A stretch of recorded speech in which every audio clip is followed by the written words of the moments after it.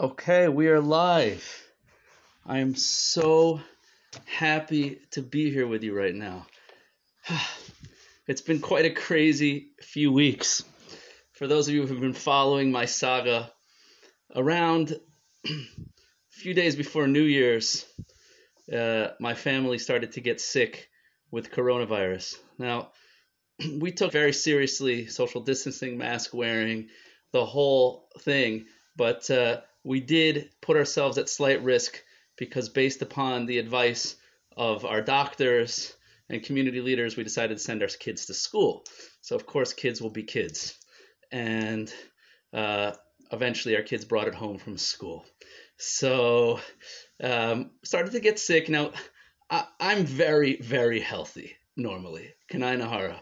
No pre-existing medical conditions. I do push-ups and sit-ups almost every day, leg stretches. I eat healthy, 2 meals a day, no snacks, no carbs, no sugar. I haven't eaten sugar in like 20 years. Of course, I could benefit from a little extra cardiovascular, but so can we all. This last summer, I went a 10-mile bike ride with my kids in the mountains. First time biking in over 8 years. It was amazing. Okay, when I was a little kid, I had some sports asthma, but nothing really came of it. Didn't stop me from playing sports. Never had an inhaler. So I really wasn't nervous. I'll be honest with you. From the very beginning, I understood, speaking to many doctors who I'm friends with, I'm Jewish, so many of my friends are doctors, that the goal was to slow the curve, and that at the end of the day, many people would get it, but most people without pre-existing conditions of a younger age group would be fine. So I knew it might happen, and I was okay. I wasn't so worried. I went through my family. My kids had very slight symptoms. My wife was in bed for a few days, and I didn't really have anything. Some chills, light chills. I was doing great. And then suddenly around day 5, 6, I started getting a cough. It was not fun. And it got worse and worse, and I started having trouble breathing. My oxygen level dropped, and then I was x-rayed and diagnosed with pneumonia. So I spent about 6 days in the hospital. And at the height of it, walking to the bathroom, which was about 5 feet away, would knock me out for about 10 minutes, coughing, catching my breath. So it was very intense. I want you to know that I was never at risk of dying. I was never afraid of dying, but it was very traumatic for my family. So I want to start with sharing you a few insights that I've gained through this whole experience, which I think will be very beneficial for you as well. I want to first start, however, by thanking everyone who helped us through this challenging time. Most importantly, my wife for holding the family together, for doing everything while I was in the hospital, while she was scared out of her mind, and never letting me know that she was worried. Unbelievable feat. She deserves a tremendous vacation, which she is going to get as soon as we're feeling a little 100% better. Second, I want to thank the community, our extended community, the Jewish community of Baltimore, our relatives and my friends all over the world who texted me, called me, dropped off food. I want you to know the prayers and the support literally lifted my spirits. Whenever anyone would call me, if it was a good friend, it felt so good. And even if it wasn't a good friend, nobody should ever hesitate to text someone who's not feeling well and just let them know that you're thinking about them. It really helps. And according to the Talmud, it actually takes away some of the sickness when someone visits you or sends you good words, good wishes, and prayers. So I also want to thank our rabbis and doctor friends for checking in on me multiple times throughout the day, going above and beyond. I want to thank the Bikur Cholim, an amazing organization in Baltimore, for sending over the most incredible Shabbos food when I was in the hospital. I also want to thank the staff at St. Joseph's who went above and beyond. They were really amazing people doing God's work, and I felt very blessed to have met all of them. Right now, I'm feeling incredibly thankful to be alive. I'm very thankful to be Jewish. I'm still feeling some of the effects of the steroids that I just finished taking today, so I'm a little bit high, which is also a lot of fun. And I want to share with you an idea based on the Torah portions that we're going through right now that is so relevant to this experience. So a few weeks ago, we started the second book of the Torah, the book of Exodus, which in Hebrew is called Shemos, which means names, the book of names. And according to the ancient tradition, the book is called the book of the Geula, the book of redemption, which is hence the Latin word Exodus. What's the connection between redemption and names? This is the book where the Jewish people go into slavery in Egypt, which takes up just a few pages, and then the redemption, the Exodus, the plagues, the giving of the Torah. It's an epic book, perhaps the greatest story ever told. So why is this book called Names? What's in a name, as Shakespeare said? And what is redemption? What is exile? What is slavery? For those of you who have spent time with me in the past know that the words in Hebrew have tremendous secret meanings. The word name in Hebrew, shem, actually means essence. And it's connected to the word neshama, which means soul, your spiritual essence. The idea of redemption is connection to your true self, connection to your source. And exile, slavery, is about disconnection from who you are. So in last week's Torah portion, Moses comes to the Jewish people and he says, God promised to take you out. We're leaving. We're getting out of slavery. And you know what the Torah says? Listen to this. The Jewish people did not hear him. They didn't hear. They couldn't hear the consolation that they were getting out of Egypt. Why? Says the Torah. The Jewish people couldn't hear him because of the shortness of breath and the hard labor. Moses says, we're getting out of slavery. They couldn't even hear the news because of the hard labor and the shortness of breath. And Rashi, the most famous medieval commentary on the Torah, tells us something very interesting, which we're going to understand in a very deep way in a second. They couldn't hear him because of the shortness of breath. Mekotzer Ruach, says Rashi, Kol mi shehu meitzer. Anybody who's in a place of suffering or constriction. Rucho v'nishmaso ketsara. His spirit and his breath are short. Ve'eno yochel laharach b'nishimaso. And he's not able to draw down in his breath. He's not able to breathe properly. And I experienced problems breathing this past few weeks, and it was a crazy experience. And I want to share with you 4 incredible benefits to breathing. True breath. And we're going to understand this Rashi on a Kabbalistic level in a few minutes. So anyone who's in a place of constriction or suffering can't breathe properly. There's a very important distinction to make. What's the difference between pain and suffering? When I was in the hospital, I was experiencing some degree of pain. I was not experiencing suffering. And I'll tell you why. Because pain exists in the body. Suffering exists in the mind. Suffering is the thoughts and the anxiety and the judgments that we have about our experiences. Pain we can get through. Suffering takes it to a whole new level. When a person is in a place of constricted consciousness, it disrupts their ability to think properly.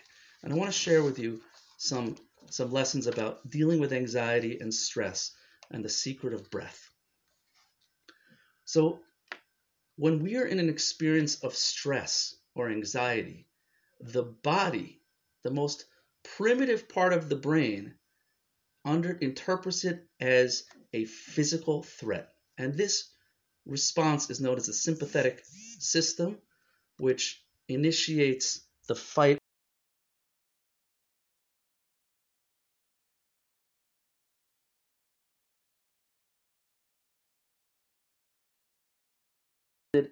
Your brain has trouble doing analytical processes, and your breathing becomes shallow for sudden bursts of energy.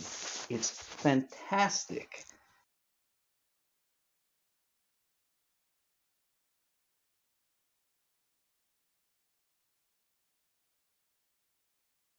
Challenges with a spouse or significant other, handling non-physical threats, traffic, your boss, or healing from disease. So how do we deactivate the sympathetic system? What's the trigger to reverse the process to begin to activate the parasympathetic system, which causes the body to relax? The answer is breath, deep breathing. If you think about it, imagine being in the jungle, being chased by a lion. You hide behind a tree, and the lion turns the corner, and you see him go off into the distance. What's the first thing you do when you see him totally disappear? You take a deep breath. That body, it's okay. It's time to relax. The coast is clear. So I want to share with you 4 benefits of breath. Benefit number 1, we just discussed. It relaxes the body. We live in a high degree of stress. People who suffer from trauma, people who have anxiety, their body is constantly on overdrive. Their digestion isn't working, their brain isn't functioning, they're completely a wreck. It's not healthy. Calming down by learning to meditate or to breathe deeply for even a few minutes a day of deep breathing, and the classic most important point to know when you're deep breathing, breathe into your belly, through your nose, out through your mouth, and you always want to exhale double the amount of the inhalation. So you breathe in for 5, hold it for 5, then exhale for 10. If you can do that, it is incredibly powerful to relax the body. Now, advantage number 2 to deep breathing is that it makes space to enable you to ground yourself and connect to yourself. The Torah tells us that there are breaks throughout the Torah between different verses and paragraphs to give Moshe time to contemplate and to integrate what he was learning. We all need windows and moments and oases of fresh air to contemplate and connect ourselves.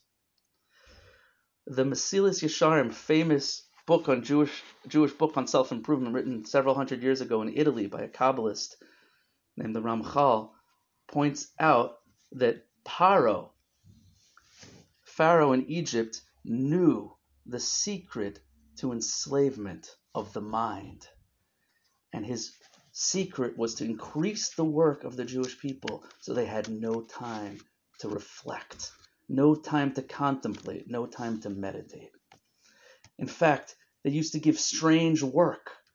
They, instead of doubling the amount of bricks, they instead of giving them telling them to produce more bricks, they said more bricks without straw, because now people had to be concentrating on how do we make bricks without straw, and it took away their ability to think clearly. They used to give men's jobs to women and women's jobs to men, again, in order to disrupt them. And society in general doesn't want us thinking about the big picture of what life is all about. We live in a free society. We're so lucky. But in communist Russia, thinking was forbidden. Because if you would think, if you would have freedom to contemplate, you would realize that you were a slave, that you were in the matrix, that you were an oppressive society. So repressive regimes master the art of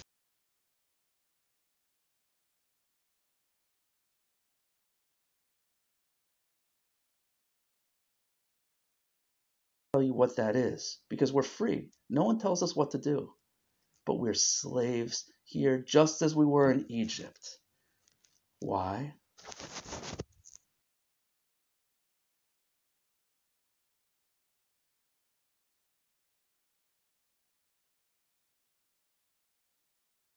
Ever have a moment to stop the noise and think.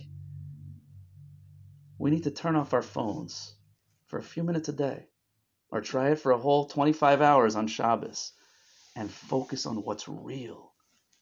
Meditation, silencing the background noise, is about focusing on the present.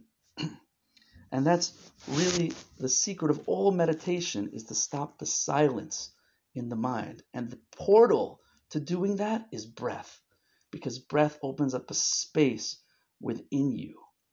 It allows you to have some silence, some contemplation, and it's also a focus. You can focus your thoughts directly on the breath coming in and out, on counting your breath, which allows your thoughts and the chatter of your mind and your body to calm and to be silent. So that's advantage number 2 of breath. It enables you to connect to yourself.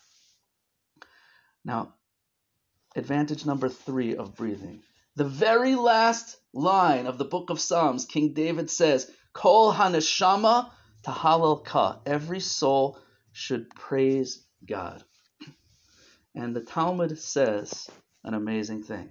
The Talmud says the word soul, neshama, is exactly and directly related to the word neshima, which means breath. Because the soul is a breath of life. It's a divine spark that God breathed into Adam, into human beings.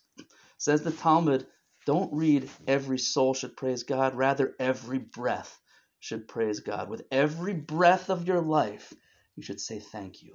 It's an automatic process. We normally aren't even aware that we're doing it, and yet without it, we wouldn't be here. We have to take the time to say thank you for our breath. One time, a great rabbi in Brooklyn, Rabbi Avigdor Miller, was in his late 80s or 90s at the time. His grandson came into the house to find him with his head submerged in a bowl of water in the kitchen. He didn't know what to do. What do I do? My grandfather has his head in a bowl of water. Suddenly, after a very uncomfortable minute, Victor Miller lifted his head out of the water and he started gasping for air. And he said, air, air, it's so delicious. Thank you. I'm so happy to be alive. Earlier that day, he had heard someone criticizing New York City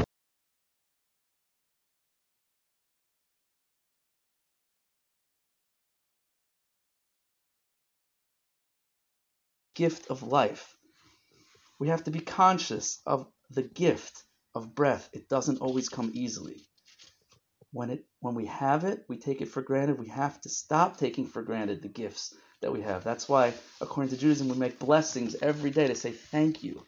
Thank you for our bodies. Thank you for our clothing. When you come out of the bathroom, say thank you. Thank you for your food. Thank you for your legs. Thank you for your eyesight. We are so lucky to be alive. Not everybody wakes up every day. And the idea of spirituality is very much connected to the word for air. Spirituality, spirit. In Hebrew, it's called ruchniut, ruach. It means wind, air, because it's the invisible life force that keeps us going. It's intangible air. It's invisible, and yet without it, we wouldn't be here. That's the power of the spirit, the power of the soul. To quote physicist David Bohm, the field of the finite is all we can see, hear, touch, remember, and describe. This field is basically that which is manifest or tangible. The essential quality of the infinite, by contrast, is its subtlety, its intangibility. This quality is conveyed in the word spirit, whose root meaning is wind or breath. This suggests an invisible but pervasive energy to which the manifest world of the finite responds. This energy or spirit infuses all living things, and without it, any organism must fall apart into its constituent elements. That which is truly alive in living systems is the energy of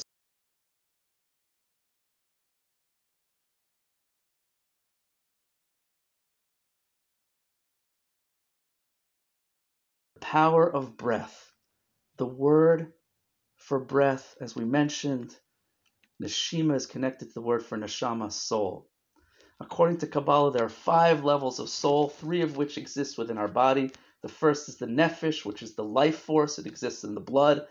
The second is called ruach. It's our emotional soul that exists in the heart. And the third is the neshama, which is our intellectual capacities, which exists in the mind. Breathing makes space for the neshama to come in. Through the process of relaxing the body, of meditating, of contemplating, expanding the mind, of being conscious of our incredible life force that is breathing us. Now let's look back at Rashi. Rashi tells us in the Torah, Moshe tells the Jewish people, you'll be coming out of Egypt, but they couldn't hear him because of the shortness of breath and hard labor. And Rashi says, anyone who is in Meitzar, anyone who's in a place of constriction or suffering, and the word Meitzar is related to the word Mitzrayim, Egypt. Egypt is a place of constriction, spiritual constriction, disconnection from self, disconnection from source. Anyone who's in a place of constriction, rucho v'nishmaso ketzaro, his spirit, his ruach, his emotional soul, v'nishmaso, and his intellectual soul, are katsara, are constricted, are cut off. And he's not able to draw down his soul into his body.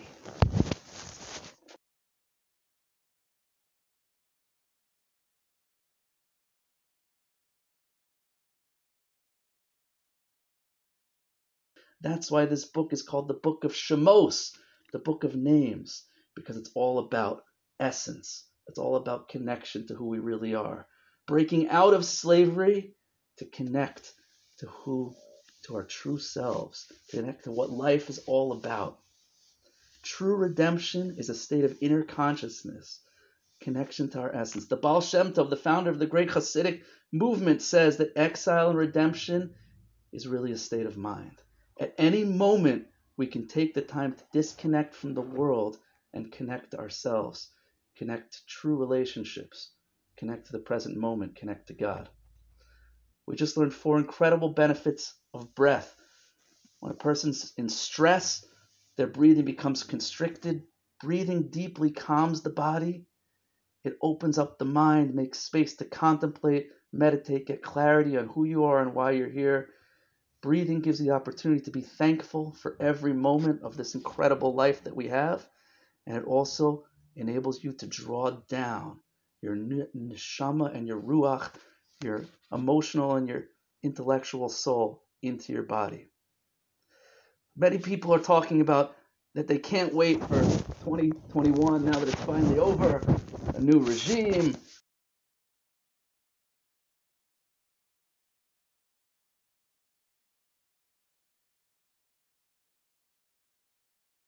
Go back to normal.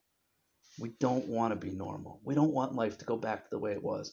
We want life to be greater and better. We want to learn to utilize the experience of the coronavirus of the year 2020 to become better people. How can how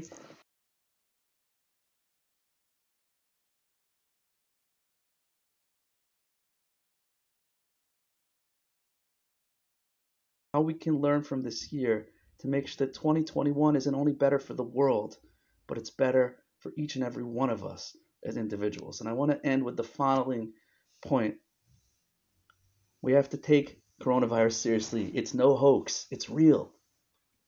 But we also have to take our mental health seriously and our spiritual health seriously. Anxiety is probably a greater killer than coronavirus. And we have to learn to deal with our anxiety. We have to be responsible and safe, but we have to stay calm by learning to utilize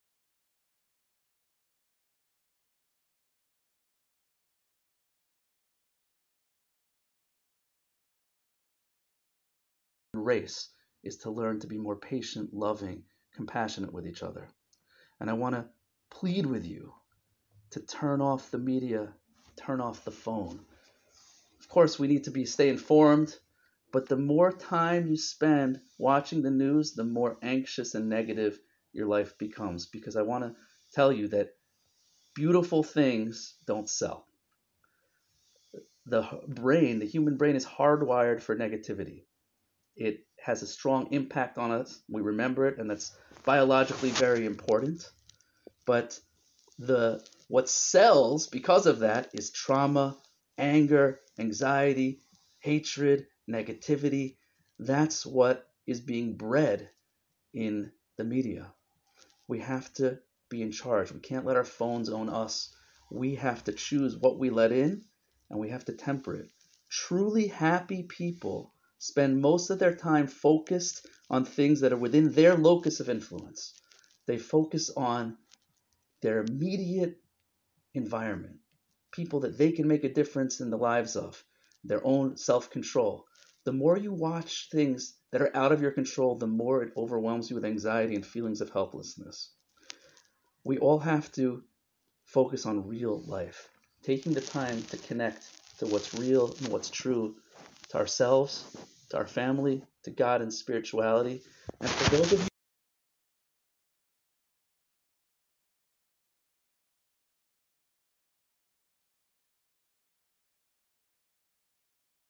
find somebody else that you can give to, somebody else that you can help. There's always somebody in a worse situation, someone we can call to cheer up, someone we can volunteer for in a safe way, something we can do.